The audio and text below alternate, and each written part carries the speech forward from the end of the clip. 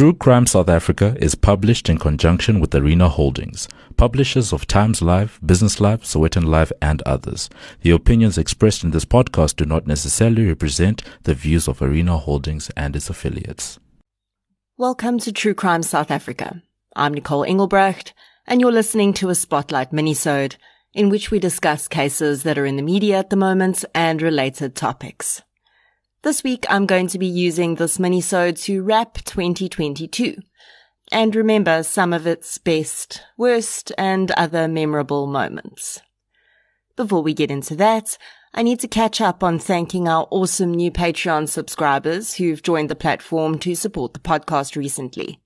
A huge thank you goes out to Alexandra C. Osborne, Michaela Coker, Ahmed Badat, Meg Dusa, Lexi King, Lisa Marie, Annandale van der Merwe, Shafiq, Sonia Fari, Almin Kutsia, Sharon Rogers, Nosipo Mtlanga, Deirdre Allen, Hester Kutsia, Natalie Shawneen Brown, Richard Anthony Shamali, Rufaro, Deirdre Taylor, Francois Bezuidenhout, Marnay Olivier, Renelle Lombard, Lizzie Lowe, Samantha Donay, Wendy Breitenbach, Hannah Ashley Stephen, Kwena Fortunate Macha, Yolandi McCarthy Duplessis, Vanessa, Alyssa Foree, Charisma Mahabir Pala, and Nicole Gerber.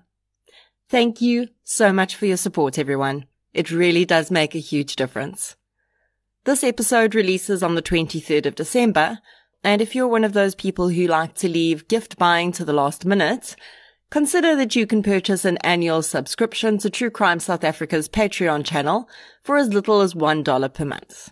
With the subscription, you'll be gifting your best true crime friend, or yourself, an extra exclusive episode every month, ad-free versions of every episode, and additional extra bonus content that I tend to add whenever I have it, like the recordings of my most recent book launches. I think it's a pretty good deal, considering it costs less than a loaf of bread per month. You also get access to all the episodes and other content that's already on there, so that's your festive season listening sorted.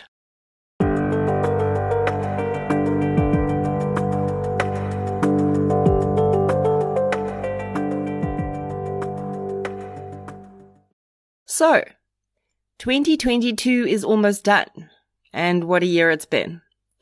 We've had some pretty awesome moments together this year.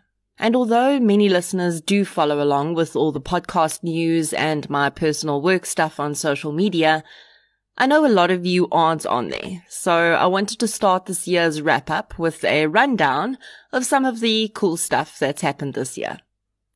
In March, I was invited to speak at an insight session for the Interactive Advertising Bureau, or IAB, South Africa. I was asked to speak about my journey in podcasting and why I think that True Crime South Africa has been so successful in such a short period of time. The recording of this talk is available on YouTube on the IAB's channel.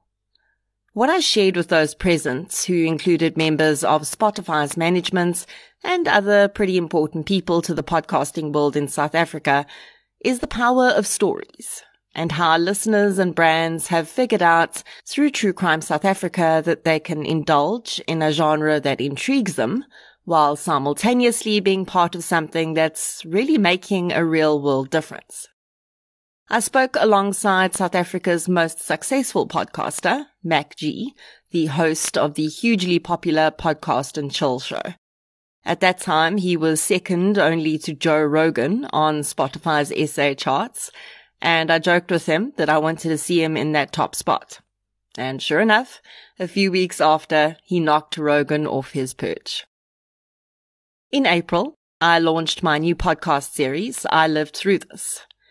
I got the idea for the podcast after having the privilege of listening to so many people tell me their stories, and starting to realize the deep value of that process, for the storyteller as well as the listener. I also know very well that there are a lot of people out there who can't listen to true crime on a consistent basis for mental health reasons, and they need something a little lighter as an in-betweener. In I Lived Through This, the survivors of many different types of situations tell their own stories, with me narrating in between. I've had the pleasure of speaking with some truly amazing people on that podcast, and the launch is definitely one of the highlights of the year for me. I haven't released new episodes on there for a while because I've been working on other projects, but I do have some new episodes coming up, and I'll be getting back into that as soon as possible. In May this year, on True Crime South Africa, I released an episode called The Missing Updates with an exciting announcement. The exciting announcement was a song that was written and performed by Jessie and Alyssa Zhao. Alyssa and Jessie are the niece and nephew of Desiree Reed, who this year has been missing for 22 years. We cottoned on to the idea of them writing a song about the aunt they never got to meet and missing people in general, and the talented teens created the song, Void. The song is simply incredible, and it truly was one of the most special moments of the year to be able to share it with all of you. I'll be using the song as the soundtrack for future missing person cases, and I think it's going to be a really meaningful addition to those episodes. In that episode, I also mentioned some leads that had come in on some of the missing person cases.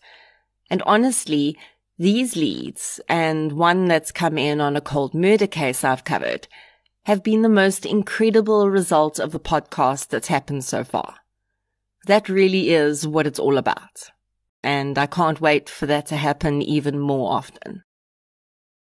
Also in May, the continent celebrated Africa Day, and Spotify selected True Crime South Africa as one of just 6 podcasts from the whole African continent to be promoted on their digital platforms for a 3-day period in celebration of Africa Day.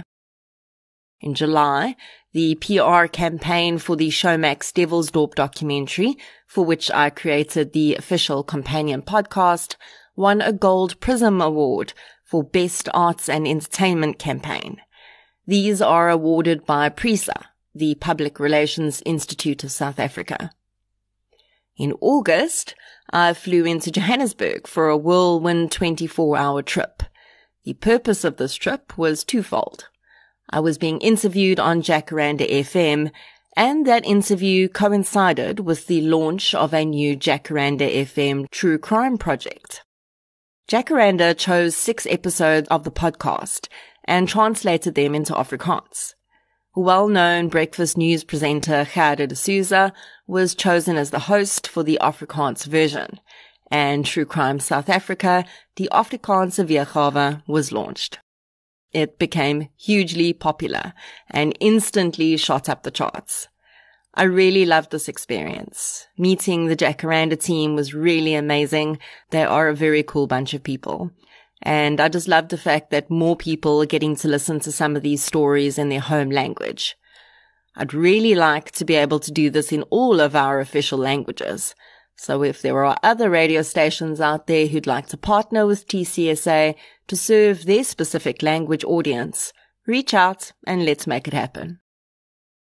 On the 25th of September, True Crime South Africa won its first award ever for Best Crime Podcast in the inaugural awards event of the African Podcasters and Voice Actors Association. And later that month, the Devilsdorp podcast won a gold award at the New Generation Awards for Best Use of Podcast. October was a pretty incredible month for me, as it marked the release of my first published true crime book, Samurai Sword Murder, the Morne Harmse story, which was published by Melinda Ferguson, an imprint of NB Publishers. And this dream come true happened as a direct result of the podcast, because Melinda heard the episode I'd done on the case. The months that followed have been a flurry of interviews, launches, and signings. I've met many True Crime South Africa fans in person and realized that I really like doing live events. So I definitely want to do more of that in 2023. Samurai Sword Murder is available in paperback in bookstores and online as well, and also in ebook format on Amazon and now in audiobook too on Audible. In December, we reached a pretty major milestone on the podcast with the release of episode 100. I honestly cannot believe that I've covered 100 cases. It seems absolutely incredible, and it's been a really cool way to end off the year. As part of celebrating that milestone, we had a really amazing giveaway sponsored by Touchpoint South Africa, and this past week, we gave away 4 sets of Touchpoint devices to 4 lucky True Crime South Africa listeners. Next up in the episode 100 celebrations is going to be a giveaway of 2 signed copies of Samurai Sword Murder, so keep an eye on social media for that. Breaking down this year like this is quite overwhelming, actually. It's been a little insane, I won't lie. But it's been absolutely incredible too. And I cannot thank all of you enough for your amazing support and cheering me and the podcast on throughout the year. I'll be honest with you. The public stuff still weirds me out a little bit. In fact, I don't know if I'll ever get used to it because it's all happened so quickly. But I know that every time I do an interview or an event, what it does is bring more eyes and ears to the cases I discuss on the podcast. More people know about the victims of violent crime in South Africa, especially the ones with unsolved cases. So that's what I focus on when the public gaze feels a little intense. I've got a few things booked already for next year. I'll be doing at least 3 book signings in January and early February in the Western Cape. In late February, I'll be doing a book event in Clarence. And in May, I'll be speaking at the Kingsmead Book Festival in Johannesburg. I'll provide more details about these events and more in the new year. Now, last year, I released a blooper reel, and I only realized toward the end of this year that I don't have any bloopers saved for you. Now, that's definitely not because my recordings have been perfect this year. I just think it's been so rushed and busy that I haven't even thought about saving some of my funnier moments. Last year also included quite a few blooper entries from my pets. Sadly, as I've shared previously, 2 of my dogs passed away last year, and I can't believe they've already been gone for a year by the time this releases. My one remaining boy, Chumlee the Beagle, is blind, and I think I've figured out how to record around his occasional moaning and groaning that the mic might pick up. One keen-eared listener did pick up his snoring in an episode, which I didn't even pick up until they pointed it out, but it's in there, and always will be. The only other non-human entry into recordings this year was the wild bird I've called Murphy, so that I have a name to swear at, who seems to enjoy singing at the top of his birdie voice as soon as I hit record. So that has been the year from a podcast and personal perspective. But what about the year in true crime in South Africa?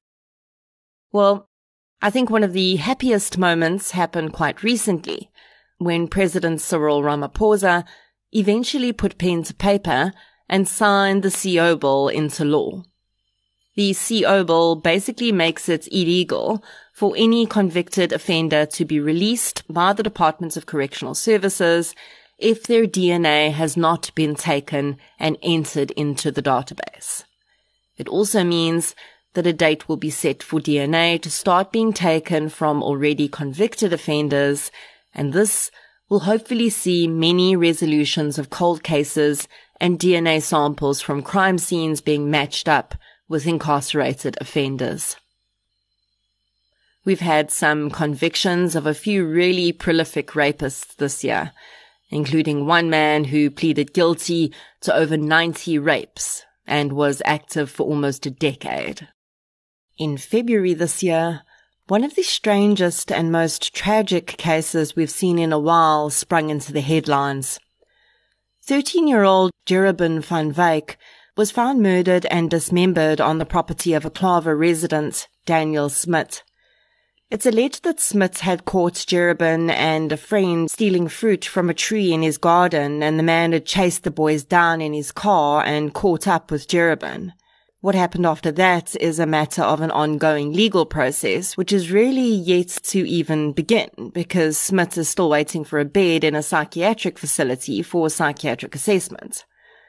Besides the clearly horrific murder, Smit added fuel to the fire by claiming he'd been part of some sort of murderous cult since he was a teenager, and that he'd killed 4 people in Sea Point many years before that no one knew about. Earlier this month, a single article was published regarding an ominous find at the property of Daniel Smit, which has been sold since he's been incarcerated. The article alleged that a metal drum that came from Smit's property was transported from Claver to Vredendal, and when it was cut open, a very bad smell came from inside the drum.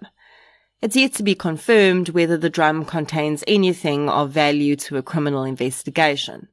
If it does, of course, it will be interesting to hear how this was missed when the property was searched. For 2 Claver families, the discovery raises far more serious questions. There are 2 missing person cases in small-town Claver that remain unresolved, and both are from 2019. 8-year-old Geneva Deergel and 28-year-old Janine Bottom both disappeared in that year, and they've never been found. Geneva's case is made all the more distressing for her family because the child was paralyzed, and as such, there's no doubt in their mind that she was purposefully taken by a predator. When the news first broke that Daniel Smit had been arrested and accused of the murder of a teenager, both the families of Janine and Geneva wondered whether he could be responsible for their loved ones' disappearances too. If the new discovery is in fact verified, it'll take some time to determine whether the remains are human and whether the DNA matches either of these cases.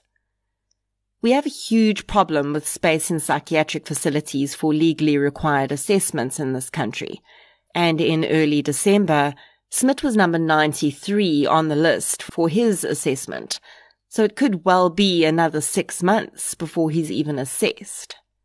I'll definitely be keeping my eye on this one, though. In March this year, I released a mini-sode about a trial that was ongoing at the time, which is something I don't usually do, but I made an exception in that case because the victim's family had reached out to me and asked me to do so. The mini-sode was called Here's Your Outrage, the murder of Dora and Rorisang Matseme. The title came from the defense attorney in this case, having told the judge, in front of Dora and Rorisang's family, that the defendants should be allowed bail because the low number of people present in the courtroom indicated that the community was not outraged at the crime. This completely ridiculous statement, thankfully, did not get his client's bail at the time. Dora and Rorisang were mother and son, with Rorisang being in grade 11. The pair were murdered at their home in the Orchards, Pretoria in 2019, and the suspects standing trial for their vicious murder included school friends of Rorisang's. So as not to do damage to the case at the time, I included only information that was in the public domain. In case you missed my update on social media a few months back, I can confirm that all 4 defendants in this case have been found guilty of 2 murders and robbery with aggravating circumstances. 3 of the offenders were handed down 2 life sentences each, and the 4th, who was a minor at the time of the crime, had to be sentenced under the Child Justice Act and was given 25 years for each murder. Despite there having been a ton of really cool things that have happened this year, it's moments like this that really make everything worthwhile. The awards, the books, the other stuff is all cool. But it's this. A family receiving justice and some form of closure after not only experiencing the horrific loss of 2 family members, but then also being further traumatized by the system and the tiny role the podcast got to play in making their journey a little easier. This is the stuff I'm here for. A case I've been following for a while now was resolved this year as well. career criminal Moidian Pangakar was found guilty of the rape and murder of 8-year-old Tasneh van Wyk. I'm sure you'll remember me discussing this case in several minisodes, and I also mention it in my book when I talk about parole.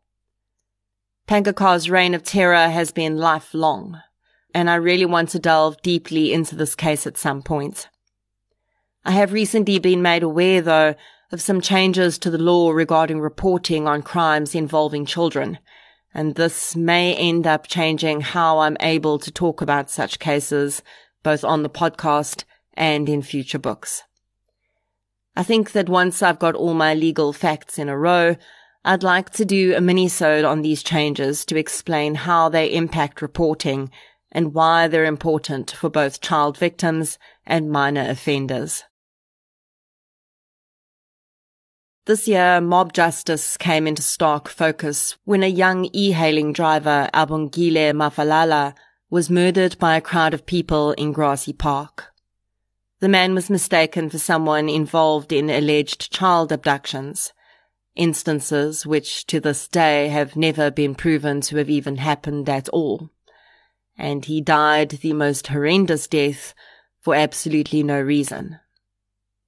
A large number of people from that community were arrested, and bail hearings have been ongoing, with no date set yet for a trial to start. As is the case in many mob justice attacks, this incident, or at least parts of it, was filmed on someone's cell phone, and that recording is going to form a large part of the evidence against many of the accused in this case, as they're shown directly assaulting Mafalala, which ultimately led to his death. 2 people are also accused of collecting Grassy Park residents in their vehicle and bringing them to the scene so that they could participate in the assault and murder. I think that when this trial gets going, it's going to be a very important one in South African law for various reasons. Firstly, it's going to very clearly display why mob justice is so absolutely dangerous, and how, probably on most occasions, the victims of these types of attacks are actually innocent. I do tend to think, though, that the defendants are also going to present another side of this matter, and that is what has led to such incidents of mob justice occurring more and more frequently in South Africa. Mob justice is generally more prevalent in countries on the African continent. According to the Institute of Security Studies, or ISS, at least 2 people per day die as a result of mob justice incidents in South Africa. In countries where mob justice is prevalent, there is also a clear lack of trust in the police and court systems. In a survey conducted in 2018, 66% of South African respondents said that they did not trust the police, and 46% said that they do not trust the court systems in our country. This, I think, undeniably plays a role in the prevalence of mob justice, although it certainly does not justify killing an innocent person. Another interesting observation by the ISS is that mob justice tends to become more prevalent in countries and communities where residents have become desensitized to violence. It's almost like a child growing up in an abusive home, where every problem is resolved with physical abuse. They are very likely to become adults who do not have the tools at their disposal to resolve any issue without violence. So I think that the trial for Abongile's murder is not just going to be about the criminal action of a group of people against an innocent and defenseless man, which in itself is horrific enough. It's also going to be about the societal issue of a community who's been exposed to so much violence and so little legal justice that violent resolutions have become the norm. Another long-awaited case that finally saw justice this year was the murder of Jessie Hess and her grandfather Chris Lateghan. Jessie and her grandfather Chris were murdered in 2019. Soon afterwards, a relative of Jessie and Chris, as well as his friend, were arrested for the crime. This year, David van Boven was found guilty of the murders as well as other charges, including the sexual assault of Jessie, and he was handed down 2 life sentences. His accomplice, Tasleen Ambrose, was acquitted of the murders, but found guilty of participating in the robbery of the victims. Van Boven was out on parole when he committed the murders. I'll definitely be covering Jessie and Chris's case in a full episode in the new year. Of course, I cannot let a wrap of the year go by without mentioning the awesome people I've got to interview this year. In March, I chatted with Ronel Kukumud of Rape Crisis Cape Town Trust. In a fascinating interview that defied the load shedding I was experiencing at the time, we discussed the amazing work that Ronel and Rape Crisis does, and we delved into a pretty deep discussion of consent, including consent within relationships, which I thought was a pretty important discussion. I then had the distinct pleasure of speaking with Dr. Lisa Grobler, who is a criminologist and expert on the Numbers prison gangs. That is definitely one of the interviews I did this year that really changed my perspective on a lot of things, as I realized how many crimes we think are not gang-related at all, but are actually deeply impacted by gang relations and customs. I had quite a bit of feedback from that episode, with people reaching out to me to discuss their own personal experiences with members of the Numbers gangs. Some of the best interviews I've done to date have been the ones that didn't end up going along the lines I'd anticipated.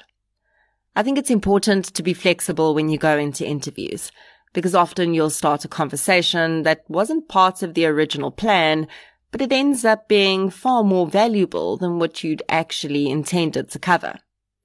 This was the case with my interview with Colonel Kirsten Clark of the SAPS's Investigative Psychology Unit. I'd intended to discuss a general overview of her work and the unit, but ended up discussing one specific part of her work, which is super relevant: digital sex crimes. That interview is important to anyone who engages in the digital world at all, even if you don't think your sex life will ever cross over into the digital realm, because, as Colonel Clark explains, sometimes the choice is taken out of your hands. Then I had the privilege of interviewing Dr. Herstel van Staden, a forensic pathologist and the star of the television series Autopsy. That interview was incredibly interesting, and I'm so glad I got to connect with Herstel. She's currently writing her first book, which will be out next year, and I cannot wait for it to be released. I'll definitely be interviewing her again when that's out. Herstel is a perfect representation of what I see in many of the people I interview. She's an absolute professional, and she is also deeply passionate about what she does. Her work often contributes to justice for victims of violent crime in South Africa. And even when the autopsies she does are not related to crimes, the closure she provides families with is absolutely invaluable. I was actually connected with Herstel by another interviewee in 2022, Dr. Gerard Labuschagne. I interviewed Dr. Labuschagne for the second time on the podcast when he released his book Profiler Diaries 2, and then I was interviewed by him too. I had the distinct honor of being in conversation with him at the launch of my book in Brooklyn, Pretoria, and he also interviewed me on his podcast, Profiler Africa, with journalist Paul Llewellyn. Through my partnership with CBS Justice, I was also able to interview Dr. Richard Shepherd, a hugely experienced British forensic pathologist who's worked on some very high-profile cases, including the Hungerford Massacre, the inquest into Princess Diana's death, and many more. I really only got the chance to chat with this international professional because of CBS's support of the podcast, and they, along with all the other sponsors of the podcast this year, have made a huge difference in my ability to continue to bring you this content. In many of the interviews I've given about podcasting, I get asked about sponsorship and monetizing podcasts. And that's always a touchy subject for me. It was a really tough decision for me to accept that I would have to monetize True Crime South Africa in order to continue with it. I found it hard to weigh up the fact that I was talking about the worst moments in people's lives, and then somehow I also had to try and pay for the time I was putting into it. I think what's helped me to come to terms with this necessary evil, if you will, is that all of the people and brands that financially support this podcast do so with the spirit of wanting to be part of the positive outcomes. Yes, they're looking for traction for their brands, but really, they could find that anywhere. What gives me peace about the income that helps to pay for this podcast's creation is that all of the contributors are here for the same thing I am. Many of the brands have approached me because individuals in their organizations listen to the podcast, or they've heard that it's helping to bring in leads and bring resolution to the families of victims of violent crime. I know for a fact that everyone that belongs to Patreon does so because they too want to see the podcast grow and become an even larger platform for good.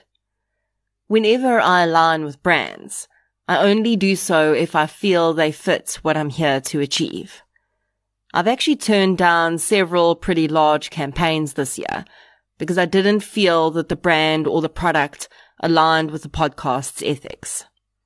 One of those instances actually ended up blowing up in the media later, and I was very grateful I'd followed my gut on that one and chose not to participate when asked. So I think that as long as I continue to choose sponsorships and partnerships with the podcasts and my personal values in mind, I can safely say that I'm not cashing in on anyone's tragedy. Will there always be people who will tell me that I am and that what I'm doing is unethical? Yes, I'm sure there will be, but I can't change that.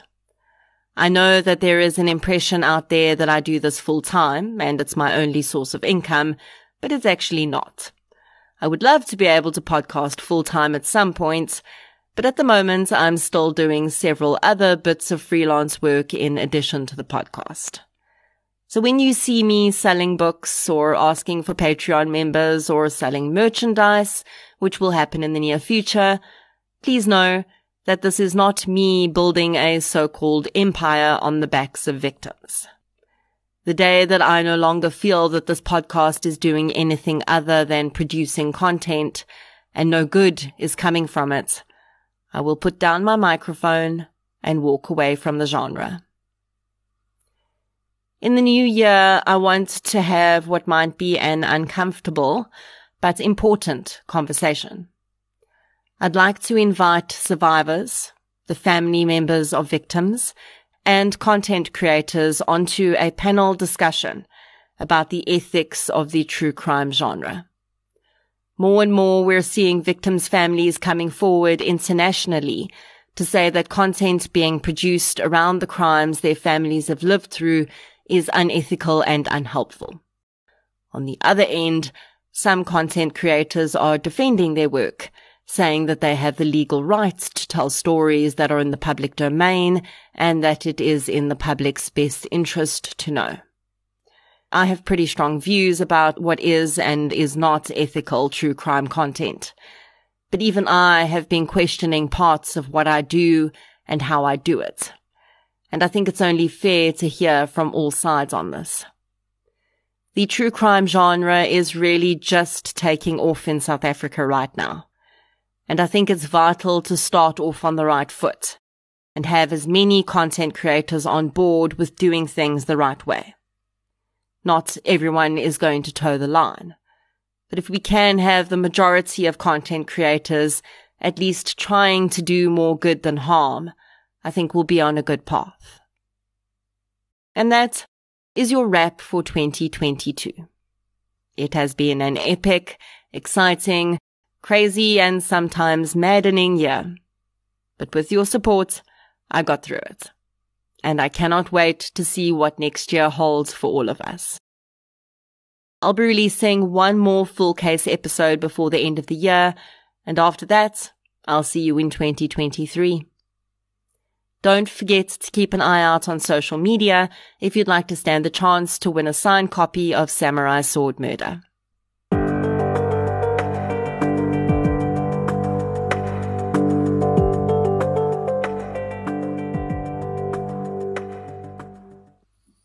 Thank you for listening to the Spotlight Minisode, a wrap of 2022.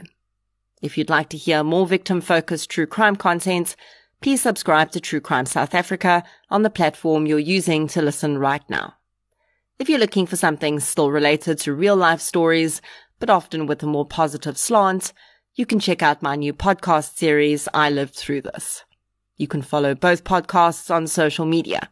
We're on Facebook, Twitter, and Instagram. I'll be back next week with another episode. Until then, thank you for your support, and I'll chat to you soon.